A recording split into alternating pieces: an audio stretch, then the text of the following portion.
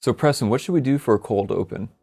Well, I'm thinking we should probably do something really intelligent to kind of, bring out the topic at hand. Suspended. Hello, I'm Adam. Am I allowed to talk now? Yes, yeah, you're good. I'm Preston. Today we're going to be talking about Twitter as they are working on a lot of improvements. They do have their new CEO who has an interesting background. We're going to talk about that a little bit. Kind of the enforcement of block lists and a few other things that they're doing. And Preston, you read up on it too. So what Twitter is trying to do is that they have a search function / ability for you to manage your feed, as all social media do, and you can create block keywords and lists and people to make sure that if you see things that are upsetting to you or you're not interested in, you can get rid of them with level of loopholes. So there have been a few people that have found their ways, especially through like events was one of the things that people got in through. Was that people that you kicked out of your feed have a few ways to slide back in, and Twitter, I imagine through complaints, was like, let's see if we can just iron out the loopholes that exist on the platform. Facebook, Twitter, etc. They all want to keep you on the platform. And as a marketing manager, you're also you're feeding into that system. You're trying to help people stay on the platform, interact with your brand, do that type of engagement.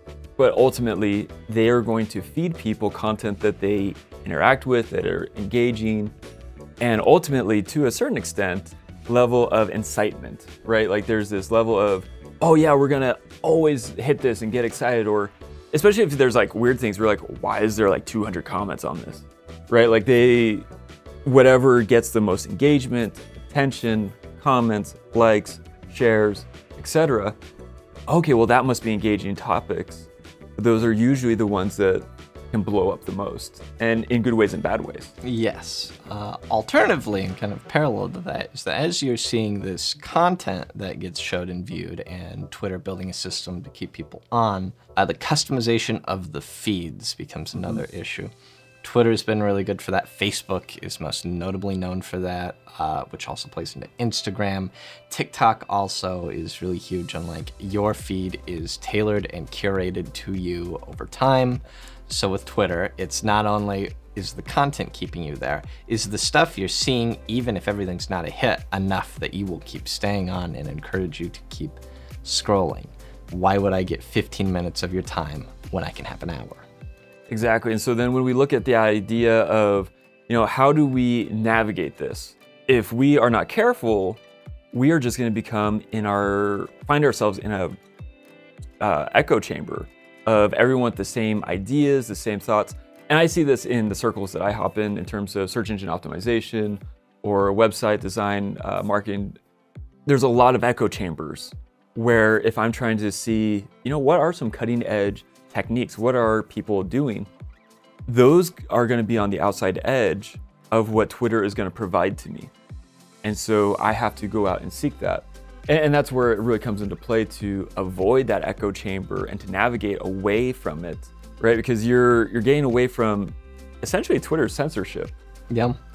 The political sphere, not to get into anything specific, is really where we see this and a lot of the echo chamber rhetoric comes from, especially if you are seeing things that go against your inherent bias. Even more so, especially the way things are now written and crafted to get that viral content, it's kind of more exaggerated. Political news is just hilariously exaggerated to upset you or excite you to a ludicrous degree. And it riles up people to the point where your only option is to create the large fortress of I'm never going to leave my echo chamber. And that being said, when we look at navigating through Twitter censorship, because censorship comes in all forms, whether it's feeding you specific types of information or feeding you not information, right? There's going to be some prioritization that the platform itself is going to do. That in and of itself is a form of censorship. And what's fascinating is the new CEO. There's videos of him doing talks at MIT or other locations and saying that, hey, internet speech is free. It is very accessible. Anyone can do it. So Twitter's job moving forward is shaping whose voices get prioritized. And so we're going to see that shift in that personality. And we've even seen new bans coming through Twitter. We've seen new suspensions coming through Twitter. We've seen this type of activity, mostly given from complaints, trying to, once again, prioritize those conversations. So what we are recommending for everyone in that place is to, if you can, hop on Twitter Spaces. It's actually a lot of fun. It's kind of similar to the Clubhouse features, but especially if you already have an audience, it's really easy to harness that audience in it. The other thing is to go and search out new hashtags. If you haven't been creating your Twitter lists or activating into those, go make some new Twitter lists. It's actually really powerful. And lastly, and you've probably seen this a little bit, is go and comment. Yeah. Right? Like there's a lot of people, especially social media managers and marketing managers who say, oh yeah, we just post. That doesn't cut it anymore. And we've seen this a lot for our own personal profiles, but then also our branded account profiles, where if you just go and comment, engage with others, we're getting hundreds of views, not only on our tweets, but into our profiles and website traffic. Just by saying, hello, hi, that's interesting.